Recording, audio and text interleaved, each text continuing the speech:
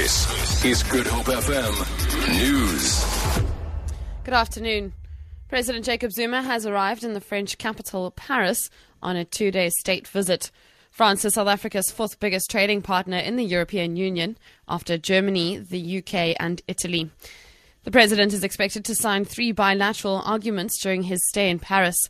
Presidential spokesperson Bongani Kulunga explains the significance. Our main focus as South Africa is to strengthen economic relations between South Africa and France and other European countries. There are specific sectors that have been identified, such as agriculture, such as tourism, manufacturing and defense. What he really aims to achieve through this is to increase trade between South Africa and France, to attract French companies to come and invest in South Africa. So our main focus is to make sure that ordinary South Africans benefit from this visit, to make sure that we grow the South African economy and that we create jobs for ordinary South Africans. Police in the Overberg town of Struisbaai are investigating the discovery of human skulls on a farm in the area. A farm worker found the skulls in a storage unit on the premises. A community member then approached the police with the information.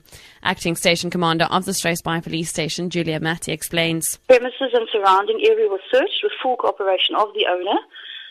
No illegal firearms were found. 3 skulls, appearing to be both human and animal, were confiscated. Subsequently, we opened an inquiry. The case is pending outcome of the forensic analysis. Complainant is satisfied and was grateful for the actions taken by Struisbaai SAPS. A leader in the Western Cape, Patricia de Lille, has appealed to party activists to work harder in ensuring that the DA wins both the Cape Agulhas and Theewaterskloof municipalities in the next municipal elections.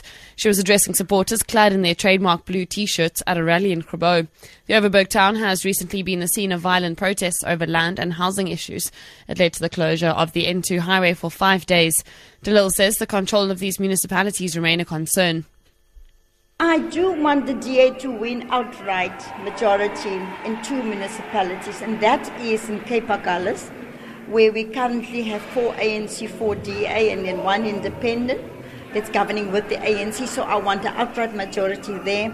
And Theewaterskloof, we're also vulnerable because we got only 2 councillors that we lead with. Zimbabwean police have arrested one of the leaders of the massive stay-away protest while taking in 2 others for questioning. Promise Makwanzi, a former official of the opposition MDC party, will appear in court tomorrow. He, Stern Voadza, who is chairman of the National Vendors Union, and Pastor Evans Mawarira, founder of this Flag social media campaign, were summoned by police on Friday. Their lawyers say they were questioned on whether they were planning to harm the state, and Makwananzi was then arrested. The 3 were the main organizers of the stay-away, which largely shut down Zimbabwe on Wednesday.